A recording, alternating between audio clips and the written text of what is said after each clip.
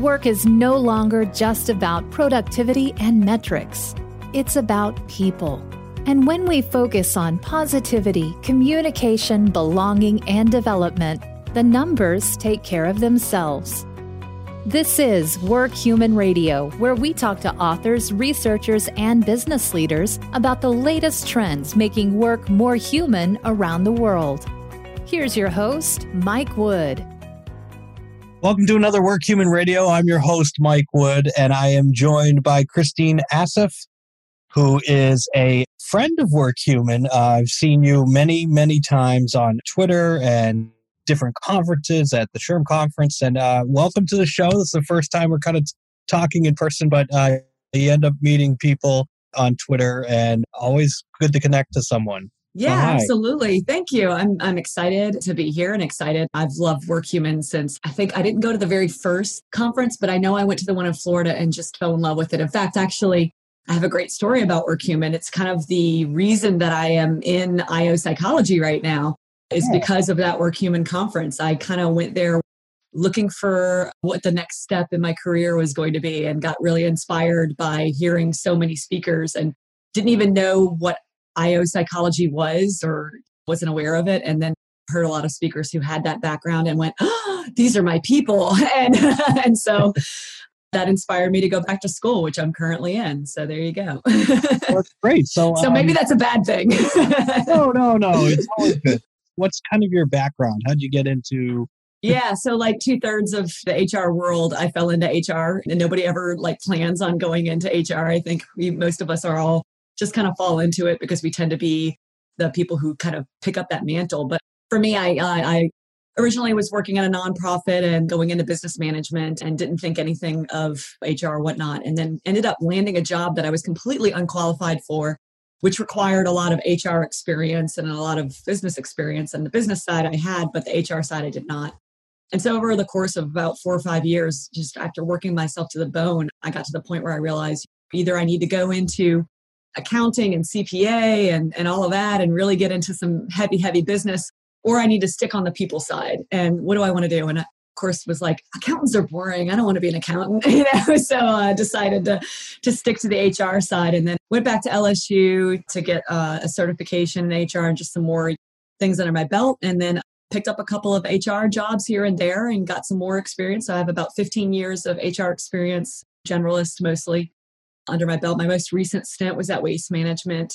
I was there for 7 years. It was an absolutely wonderful company. Unfortunately, they went through a reduction in force and I had to be let go in the very beginning of the year, which was very poor timing considering everything. But I've been doing just kind of a little bit of freelance work here and there and lots of odd jobs while I'm kind of laying low like everybody else. But also I want to say, when I went to Work Human that summer, that was 2016, I think. Something like that. And so I've kind of been slowly working on getting into grad school, but officially got into grad school 2018 towards it. But I had some undergrad courses that I had to get before I could even apply. So I had to do kind of a little bit here and there. But I'm about a third of the way through now, through my grad program. And I'm doing it through Colorado State University, their IO psychology program, and just loving it. And it's really interesting to be a practitioner and have 15 years of HR experience, and then learning a lot of HR, from an IO psychology standpoint in an academic way. Because a lot of the projects I'll have these fake companies, and here's the situation you're and I know exactly what to do and what the right answer is, but then I have to go and be like, oh no, I have to go and find the research that backs that. My gut and my experience already tell me what I should do, but I have to go and actually back it up. This is a crazy time for you with the pandemic, and you're based out of Baton Rouge. So born and bred Southern girl, Louisiana girl, based out of Baton Rouge. I have family who lives in Boston, and my kid goes to school at Simmons University in Boston. So we were planning to move up there after I was laid off because we figured, hey, it's perfect time. Let's go ahead and go. Yeah. And so I'm literally talking to you and there's boxes, all around. We were packing up.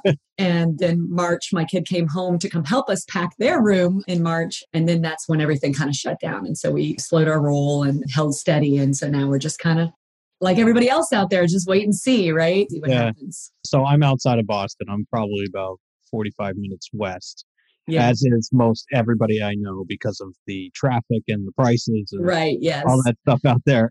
But we got hit early, and so I'm not surprised that your kid came home pretty soon. And from Well, everyone that I've talked to, I know that the colleges are opening up remotely in the mhm, fall.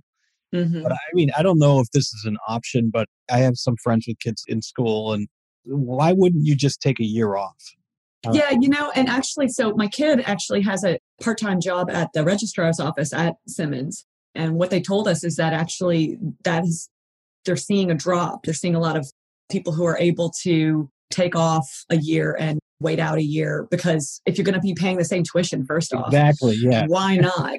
Now that said, I mean, it depends on the school. It depends on what policies are doing and whether or not they're discounting. And then in my case, my kid got a really great scholarship to go up there. Not 100% great. We're still paying for a lot of college, But yeah, but but enough, enough. enough. And in some cases, colleges are saying, hey, if you take off a year, you're not going to lose your scholarship. But in some cases, colleges are not, so they Yeah. don't have a choice, right? They're going to lose out and not have that scholarship and then have to pay for it. But you're right. I have heard of a lot of like younger parents that have like elementary age school kids and things like that are just trying to make it work where it's like, hey, you know what? We'll just take off a year or we'll just supplement things like that. There's a lot of that, just so much. It just speaks to kind of what this year is going to be for everybody, being able to be agile, being able to be just make it work and everything else. So it's a lot of that going on. But I'm lucky that my university, the college I go to, was all online in the first place anyway. So Yeah, nothing's yeah. changed. Zoom So University. Yeah. yes, So, exactly. So I'm already used to the canvas and everything else. And so nothing changed for us for my courses. so you mentioned to me you got laid off at the beginning of the year. Bad time. And there's a lot Hmm. of people out there that are kind of in the same boat, whether Hmm. they got laid off from a result of the pandemic or just poor timing. What is the process like in terms of looking for a new job now? What do you Yeah. wish hiring managers knew about? Like, are you finding that there is some empathy out there? Oh, yeah, I absolutely do. So it's funny because I was searching pre-pandemic, and I should say pre-pandemic. I mean, January, February, it was really here, but it hadn't quite gotten serious and lockdowns hadn't started yet. So from January through March, I was looking for jobs just like anybody would in an economy that was doing fairly well. Nobody was being laid off yet. We weren't seeing furloughs yet. We weren't seeing states locking down and people staying home yet, right? And so during that time, it was very much just plain old searching like you normally do. But now afterwards, it's definitely very different. And, some things I would say still stay the same. Like I'm one of those big people that when I'm actually coaching job seekers, my biggest advice is always target, target, target. Don't just, go out there and start just like willy nilly throwing out job applications everywhere. There's such a tendency to want to do that. It's very much like this. It comes from a place of feeling threatened, right? It comes from a place of anxiety and scaredness of just throwing out job applications. But targeting really is your best way to land your job. And so that hasn't changed. That said, you're still going to see an increase in job volume. We know that where we used to have to go and find a person who fit these qualifications, where we had to go source that, now we're not having to do that. Now we're getting 100 of those applications coming in. And for hiring managers, I want to say it was last week or the week before, I was actually on the phone with a hiring manager, actually in the Boston area. It was a healthcare area. I won't name the name of who it was. But the recruiter that I was on the phone with was just lovely. And when I told my whole story, just like I just did now, at the very end said, hey, look, we're hiring in these areas. I mean, obviously healthcare is one of the areas where we need more people than anything, than ever. And she said, so I definitely like what we see. We're going to put your resume in front of somebody. But then at the end, she said, I hire for all of HR for all of our hospitals. And so if this doesn't happen, just, keep me on your radar, bug me when you can. So then that way, if something else comes up, I feel like you would be a good fit. You'd be a good thing. And not to say that I don't think that person would have said that prior to, but I feel like that's something there's a little bit more empathy there. I feel like there's a little bit more of like, oh, I'm hearing what you're saying and it's going to be really, really tough. And I don't want you to forget about me. And to be quite honest, that's something that I feel like we should be doing anyway in the hiring practice, Yeah. Having that empathy, having that idea. But maybe it's difficult to really be able to do when the economy is roaring and we have so much on our plates. Not to say that we don't have as much now, but I just feel like there's a little bit more of that human connection and people are just a little bit more aware of what it's like out there. And so I have seen it. I have seen a little bit more. And I will say this, I do feel like I'm also getting a lot more, we appreciate you applying, but we went with a different candidate. That's good. Emails Yeah. than I have in the past. I feel like I'm getting a lot more of those than I have in the past. And so that might also be a testament. I mean, back when I was looking during the last recession, I got right. Many of them. And I remember applying to some jobs and then just never hearing anything. If I'm not a fit, just shoot me a note that says I'm not a fit. I mean, it's funny because I feel like that, again, 15 years experience. Before that, I was a hiring manager myself and managed my own staff. And this is the same thing that has been happening since the days of recruitment that ever existed back in the caveman era. Who knows? But the idea is that it's the one thing that job seekers want to know is it still available? Am I in the running? Am I not in the running? I just need to know.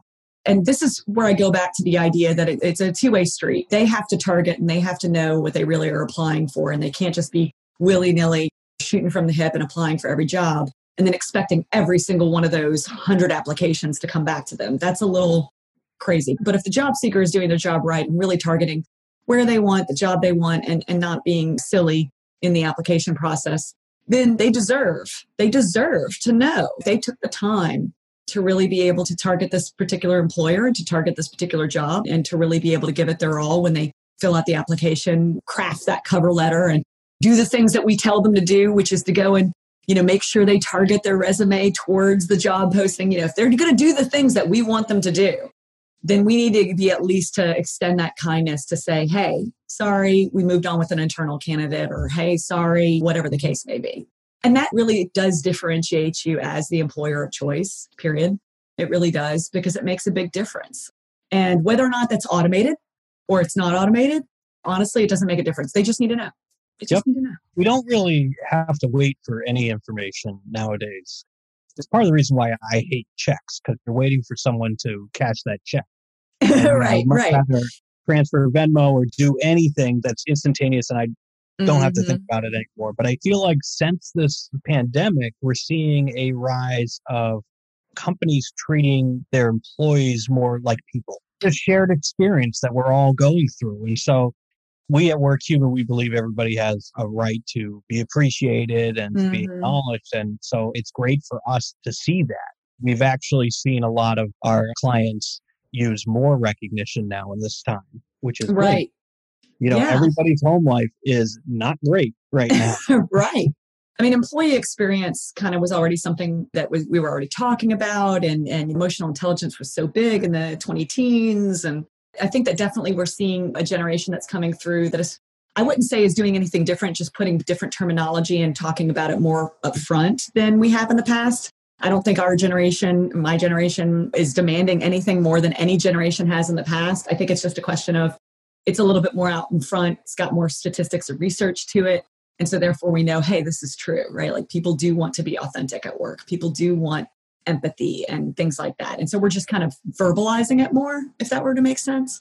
But you hit the nail on the head, though. One of the things that I have been minorly obsessed about just in my spare time now, and especially in my IO psychology coursework, is the idea of mental wellness and health and organizational trauma as it faces what's going on right now. It's always something that I have kind of always had in the back of my brain prior to this, but now this is a very serious thing. And we saw this with the recession in 2008. We saw kind of the outcomes that happened of that. It was mostly the boomer generation that had the fallout from that, losing houses, losing jobs, things like that. And now you're seeing it happen with a younger generation, right? The Gen X, millennial, whatever you want to call them, generation. And so you're seeing all these various traumas and how they happen. And so when layoffs happen, furloughs happen, and then let's just be really serious about that. I mean, those are serious things, losing jobs, but also people are having family die. And that is happening at a very high rate. And not only is it happening close to them, but they're seeing it on the TV screen. They're seeing it. There's a sense of anxiety throughout the world and the country right now. And that is going to be in everybody's brain. And it's going to be taking up space. And it's going to be taking up space in their brain as they work and as they do anything, as they communicate, as they go through a billion Zoom meetings all day long. And those things are going to create cognitive overload. And people react to anxiety and depression and cognitive overload in various different ways, right? I mean, it's usually broken down into the fight, flight, or freeze response, right? In some kind of way, our lizard brain reacts that way. But it can manifest itself in so many different ways, right? Absenteeism, anger, paranoia, just lots of deviant behaviors that we're just not used to.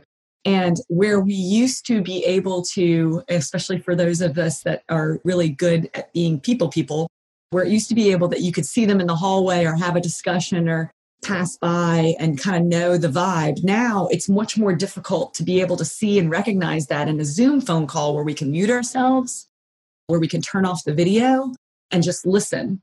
Sometimes we lose tone of voice. Sometimes we lose facial expression, or we're just getting really, really, really good at hiding things. And now we're communicating via text and things like that. And that's just not how we evolved. And I'm saying all this, feel free to chime in. But this is one of those things that to me is a thing that we need to talk about, especially in the HR world, because part of the change is that mental health idea and that making sure that we're supporting mental wellness in the workplace. And I do feel like sometimes HR tends to abdicate the responsibility of mental health to an EAP program, and we say, hey, if you're not feeling well, if you're not doing well, go see a counselor, go see a therapist. And you know what? They're not wrong, right? HR is not wrong in that. And I've done it myself. If we need to work on deep-rooted, I was bullied in the 3rd grade and it still sticks with me. Yeah, go see a therapist. But at the same time, we still need to be able to have those type of discussions as it intersects with performance management, as it intersects with our job duties, with any type of deviancy in the workplace, discipline, whatever the case may be. And we need to be able to navigate the idea of emotions and trauma and whatever else we're doing from an HR standpoint, from a manager standpoint, because to think that they don't exist in our virtual hallways is silly. And so we need to be able to talk about them in an open way. We need to be able to recognize that they're there. And the long and the short. Right. And don't ignore it, right? And be honest about it and be transparent about it. I mean, that's like the best thing that an organization right now facing all of this stuff can do, is to be able to really say, hey, look, we don't know what's going on just as much as you don't know what's going on. We're taking it day by day, just like you are. But you know what, guys? It's a team effort. We're going to get through it together, right? And that's the best thing you can possibly do. My parents are 70, and they're very conservative and very much along the lines of you don't bring your family life into your work life. And that's impossible now. That is absolutely impossible. People, and I think what's nice is I like seeing people's kids and seeing what people are dealing with, because it gives you that common ground. Like, I have kids screaming at me all day. Right. I'm not getting any sleep. So it's like, if you were to judge my performance just on my performance, which by the way is spectacular. Of course. Of course. Of course. If you just judge it on the results, that's fine. But look at it through the lens of like, am I getting work done, but also with all these things that are happening around me? Well, and that's the beauty of, I think, the era that we're coming to now, and kind of the way I hope the framing becomes of performance management and kind of that holistic approach of employees, and again, going back to the authenticity. Used to be that old school frame of mind that you're thinking of, that old school way of management was kind of like you check your personal at the door and then you walk in and you clock in from 8 a.m. to 5 p.m. And then when you walk out, then you can go and be your personal self then. But during here, you're not.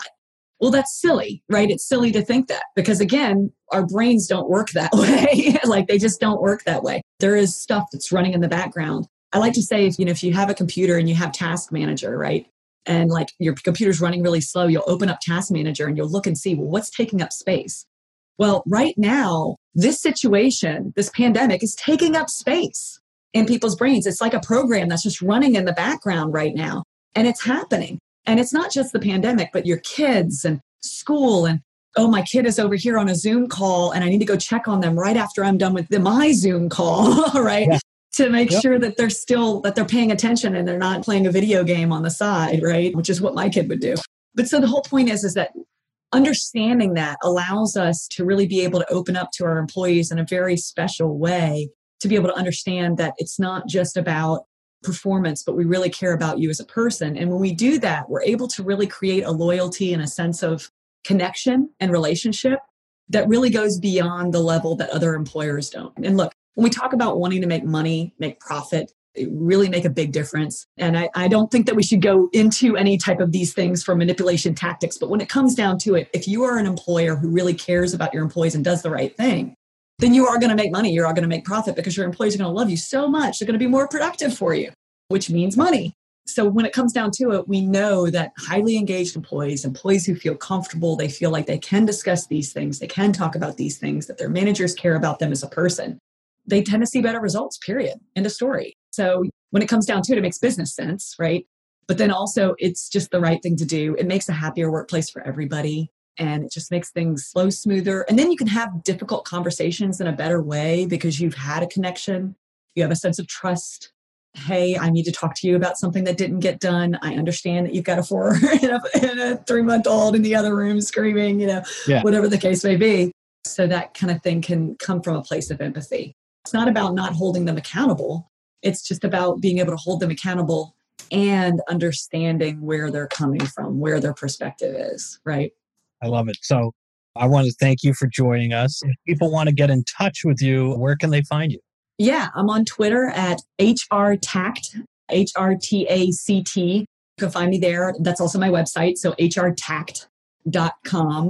And that's also on LinkedIn if anybody wants to connect with me there. I like connecting with people. You. And hire me, absolutely. So yeah, absolutely. I'm definitely looking for something in the Boston area. That's where we're planning on being. More than welcome to take remote jobs right now. I'm just doing various freelance projects. So if anybody needs any help with training and development, leadership development, anything in the org psych or HR area, feel free to hit me up. Well, thank you very much for joining us and take care. You're welcome. Thank you, Mike. For 20 years, WorkHuman has helped leading brands build cultures of gratitude and human connection. Their solutions work in the best of times, the worst of times, and all the time. Let them work for you in turning isolation into recognition, connection, and celebration. Get up and running in minutes at workhuman.com.